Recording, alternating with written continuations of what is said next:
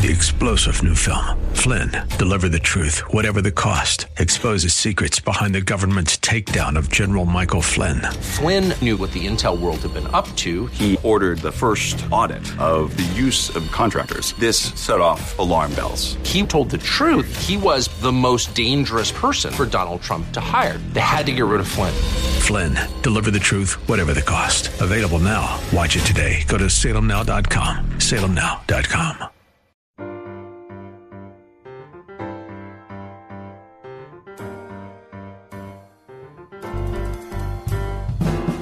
Welcome to His Life Revealed with Pastor Todd Granger of His Life Fellowship in San Antonio, Texas. We're so glad you've chosen to join us today. Our passion at His Life Ministry is to help believers know Him and show Him. So we keep it simple. It's just about Jesus. Our prayer for you today is that the Holy Spirit will make His truth plain to you so you can walk in freedom and enjoy the life of union that God designed you to live. And now, here's Pastor Todd. Chapter 1, verses 4 through 6. And I'll be reading out of the Amplified for those of you who may get confused at what I'm saying. Even as in His love He chose us, actually picked us out for Himself as His own in Christ, before the foundation of the world, that we should be holy, consecrated, and set apart for Him, and blameless in His sight, even above reproach, before Him in love. For He foreordained us, destined us, planned in love for us to be adopted, revealed as His own children through Jesus Christ, in accordance with the purpose of His will, because it pleased Him and was His kind intent, so that we might be to the praise and the commendation of His glorious grace, favor, and mercy, which He so freely bestowed on us in the Beloved. I want to talk about adoption as it is illustrated in these verses. The issue of being adopted into the family of God. Now, our thoughts about adoption may be totally different than what Paul is trying to illustrate, or the Holy Spirit is trying to illustrate through Paul. The definition of adoption, according to Webster, means to choose and bring into a certain relationship, to take into one's own family by legal process, and to raise as one's own child. Another definition is the act of bringing someone who is the offspring of another into one's own family. Today, adoption is quite common, where a family chooses to take an orphan child in. But we can see the adoption process if we look at the beginning and through those 3 verses. We see how God has orchestrated an adoption process for each one of His children. Now, the thing that I will take you back to, which I've had every time I've spoken about Ephesians, is that the Father's desire in the beginning of this letter is to remind us who we are, in order that we may read the Scriptures in context of relationship. It's very important that we read it in the context of relationship. Otherwise, we miss the heart behind it. We'll totally miss the truth of Scripture if we miss the context of relationship. If I don't read the Word of God, understanding who I am in Christ, understanding the Father's heart towards me, understanding His ultimate desire in what He tried to work, what He did work through Christ, and His desire for relationship with us, then I miss the point. Now, the adoption process begins with a choice. And the choice is illustrated in verse 4. It says, even as in His love He chose us, actually picked us out for Himself as His own. He sees you as you are. Then, this is what is amazing to me, knowing all the flaws of character, of body, and of mind, seeing with clarity that only God Himself possesses without distortion. He sees the failures, the unbelief, the selfishness, the rebellion, the disobedience, my baseless pride and vanity, the bitterness, the wickedness of my flesh. And upon seeing all of those things, as only God can see them, in what they truly are, He looks at me through eyes that see past into the past, the present, into the future at one time, and He points and says, He is mine. I want Him. Let Him be my beloved. I choose Him. Can you believe that? He chooses past all of that failure. He chooses past all of that sin. He chooses past all of those things that I should have done and didn't do. Now, here's a question I think has occurred to all of us at one time or another. Knowing what He knows as God at this point in time, do you believe He would still choose you? Do you? I think we would all nod yes, being good, faithful Christians. But what does your emotions tell you? I'll tell you what mine has said so often. I wouldn't choose me. I wouldn't choose somebody who has failed and been so miserable. I wouldn't choose him. I would choose somebody else. I would choose that other brother who does so well, who knows the Word, who sings so beautifully, who never seems to have a failure. I would have chosen him. I wouldn't choose me. But He chose me. You see, He chose me knowing it all. And to believe that God regrets His choice is to dismiss Him as God altogether. Do you believe you've ever disappointed God? Think about it. I've often heard people say that. I disappointed God. Well, in order for you to disappoint God, you'd have to believe God had an expectation of you that you were going to fulfill and didn't do it. How does that work? How big is your God? You see, before the foundations of the world, He looked past all that sin. He looked past all of that failure, and He knows of failures that you haven't even had yet. He knows of sin that you have not even committed yet. And here's what's more. This is a God of holiness. This is a God of righteousness. This is a God that set the standard of what is true and what is best and what is perfect. And He stands in the midst of His perfection and He points at you and says, I choose you, because He knows what it takes to pay the price for sin. And only He knows how deep and dark and ugly sin is. You don't have a clue. Do you know that if God were to really reveal to you the truth of your sin, you wouldn't be able to pick yourself up off the floor? It would so overwhelm you. Do you know why you don't know the full truth of your sin? Because He's not just God. For you, Christian, He is your Father. And His heart is not to devastate you, to destroy you. His heart is to embrace you, to love you, to bring you along. The reason He doesn't reveal all of that is because you couldn't bear it, you couldn't stand it, and because, Christian, His Son took it all on.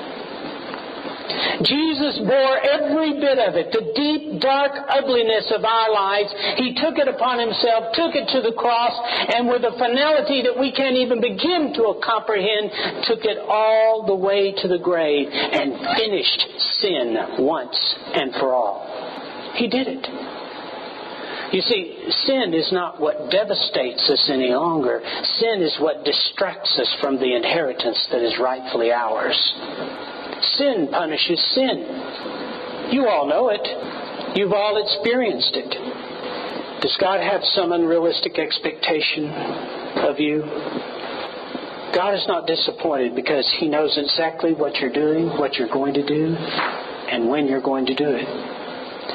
The truth is that God made a way for you through Jesus Christ, and His expectations are not in you. They're in Christ. And He's fulfilled every single one.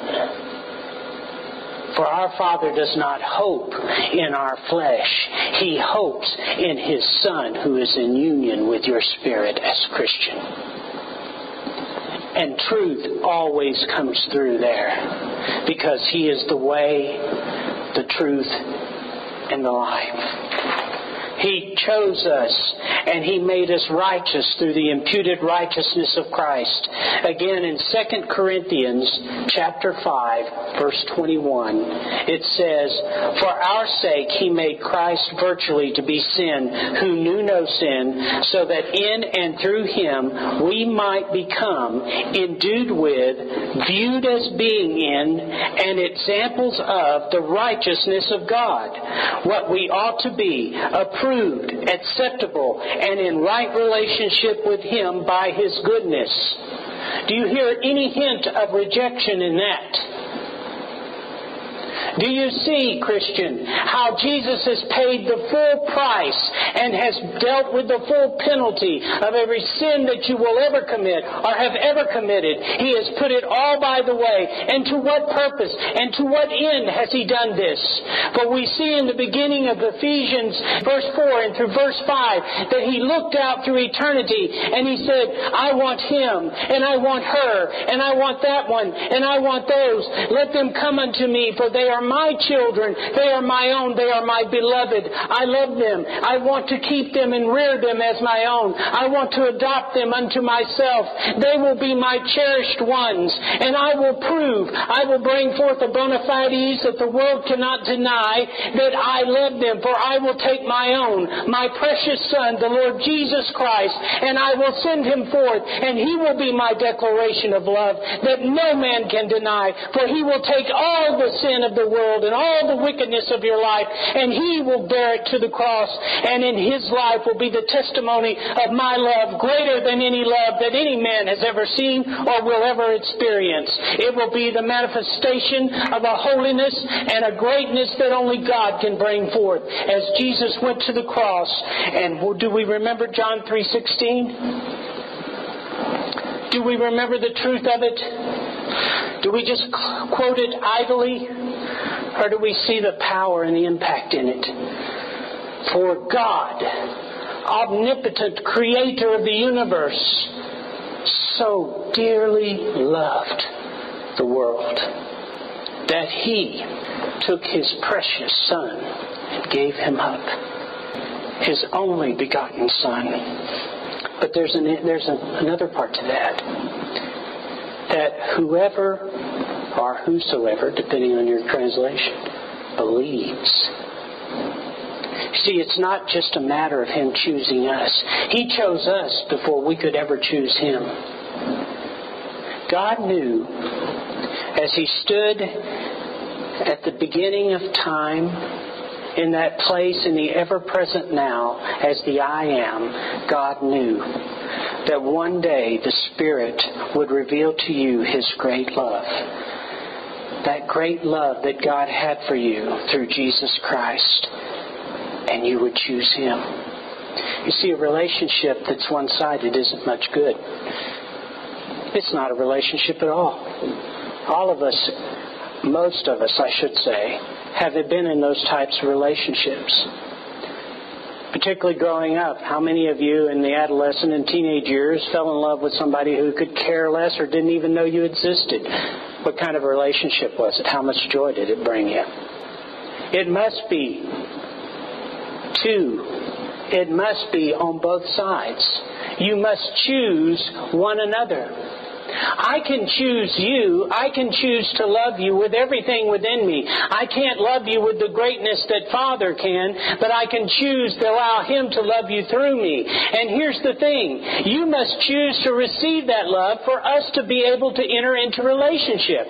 If you go and ask a girl to marry you, or a girl, if a man comes up and asks you to marry you, ask if he can marry you, your response would be, "Yes, I choose you." That is basically what you're saying. And he says, "Will you marry me?" What he is saying, I choose you to unite, to connect myself with, to connect my love with. I choose you. We unite our lives together. And that relationship is in bond by your love and by your choice. God has chosen you. And Christian, one day you chose Him. But you know, here's an interesting thing I discovered in my marriage. Choice is not just once. When we choose one another and at the altar was not the only time. You see, I have to choose every day. It's not I have to, but sometimes it's a have to and sometimes it's a get to. That's just the way relationships are. I get up in the morning, I turn over, and I choose to love my wife. I choose to love my children. I choose to love my family. I choose, and as I choose to love them, I enter into the relationship. But if I don't choose to love them, I act like the relationship doesn't exist.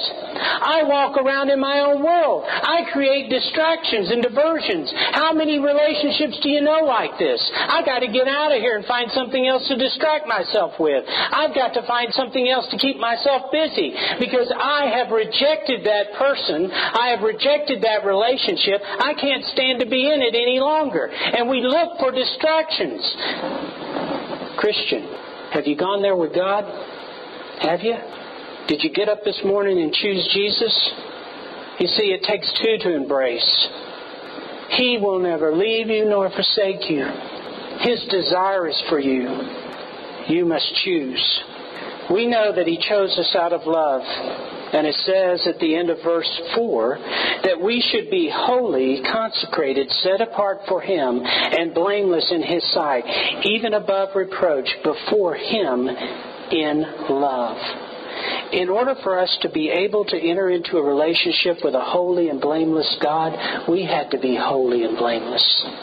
The righteousness of Christ must be about us. We must be clothed in Him. He must take our sin upon Himself and put it to death that we might be seen and be as clean as we need to be in order for God to embrace us. You see, the whole point of forgiveness was that we would be able to have relationship with Father. That was the point.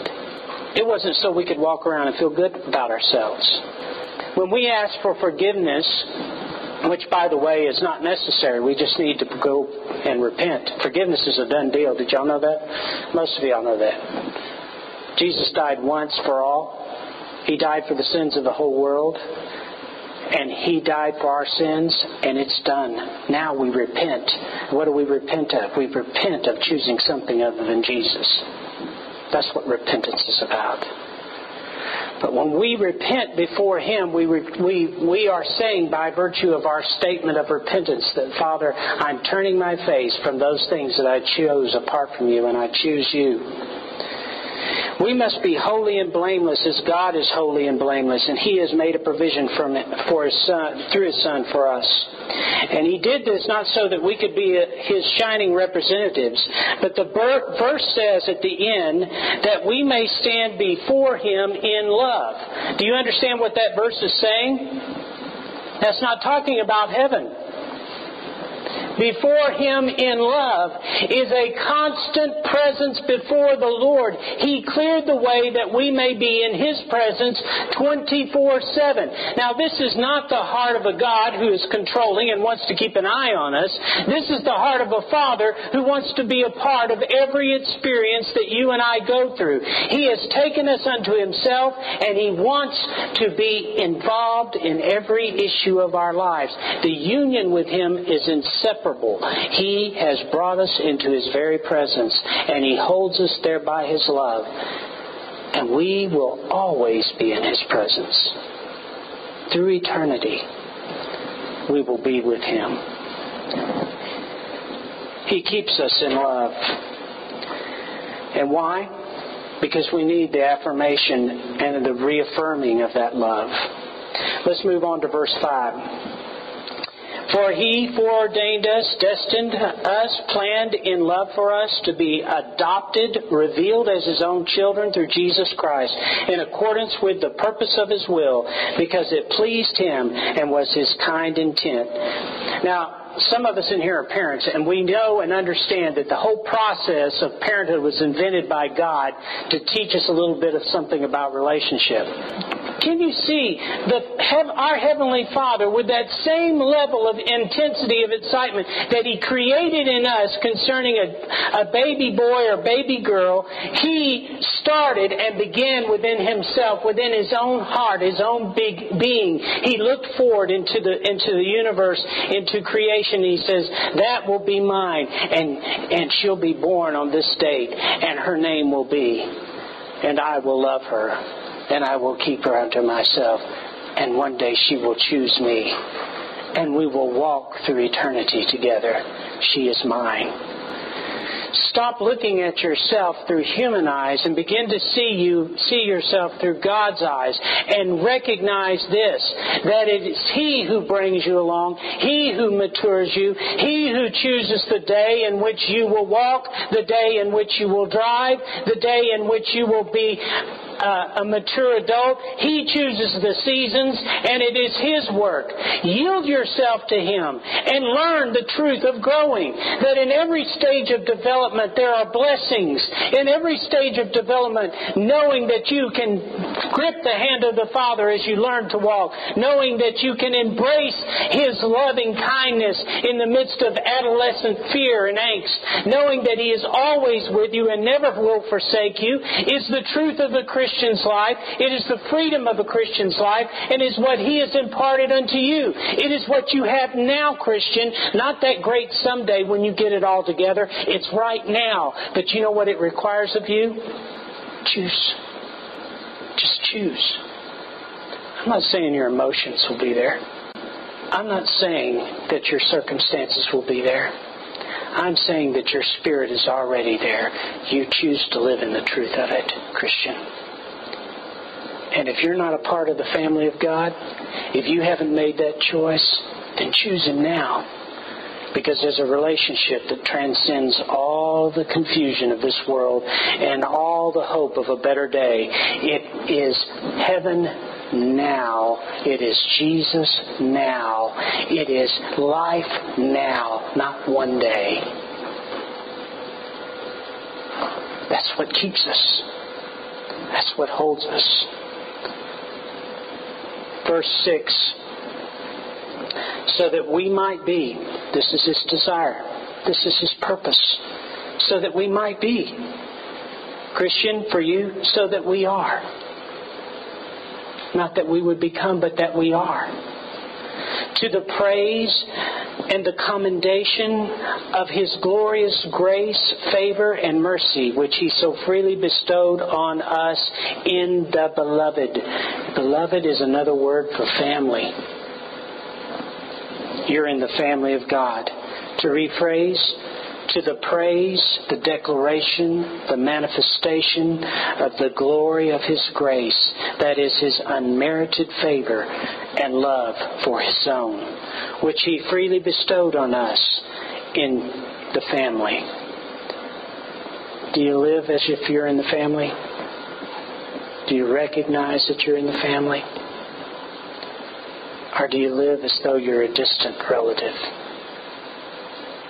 And one day you hope to be good enough to be in the family. Is that where you're at? You only need to choose. Now, for those of us who have chosen, understand this truth, that the family never stops growing, nurturing, bringing us along. That everything works for us and nothing works against us. That in every circumstance and instance in life, God is manifesting His love and drawing us towards Himself. That He who looked through eternity and chose us for His own has a plan for every minute of your life. If you opened your eyes today and drew breath, you have purpose, Christian. You have purpose. You may not be running yet. You may not be driving yet. But you have purpose. Let's pray. Father, thank You that we are chosen and accepted in the Beloved. Thank You that You've made us a safe place, a place of fellowship, a place of joy, a place of growth, a truth of abiding that is consistent and constant. Thank you, Father, for your great love. In Jesus' name, amen.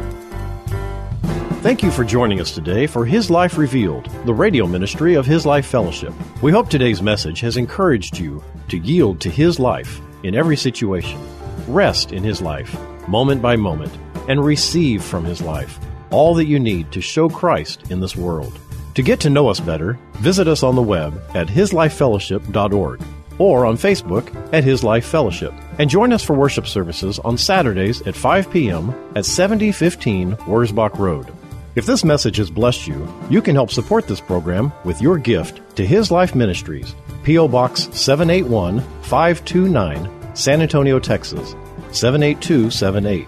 And now, before we go, our prayer for you this coming week is that the image of the invisible God would be visible in you and that you would remember that wherever you go, whatever you do, the hope of glory is Christ in you.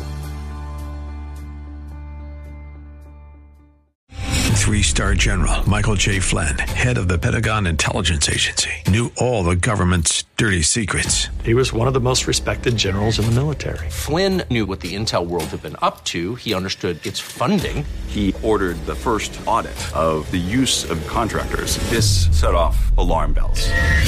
The explosive new documentary, Flynn, Deliver the Truth, Whatever the Cost, uncovers the facts behind this scandal. Flynn told the truth. He was the most dangerous person for Donald Trump to hire. I find out the worst enemy that I'm going to face in my life is right here in America. They took my assessment and they wanted me to change it. And I was like, I'm not changing it. They had to get rid of Flynn.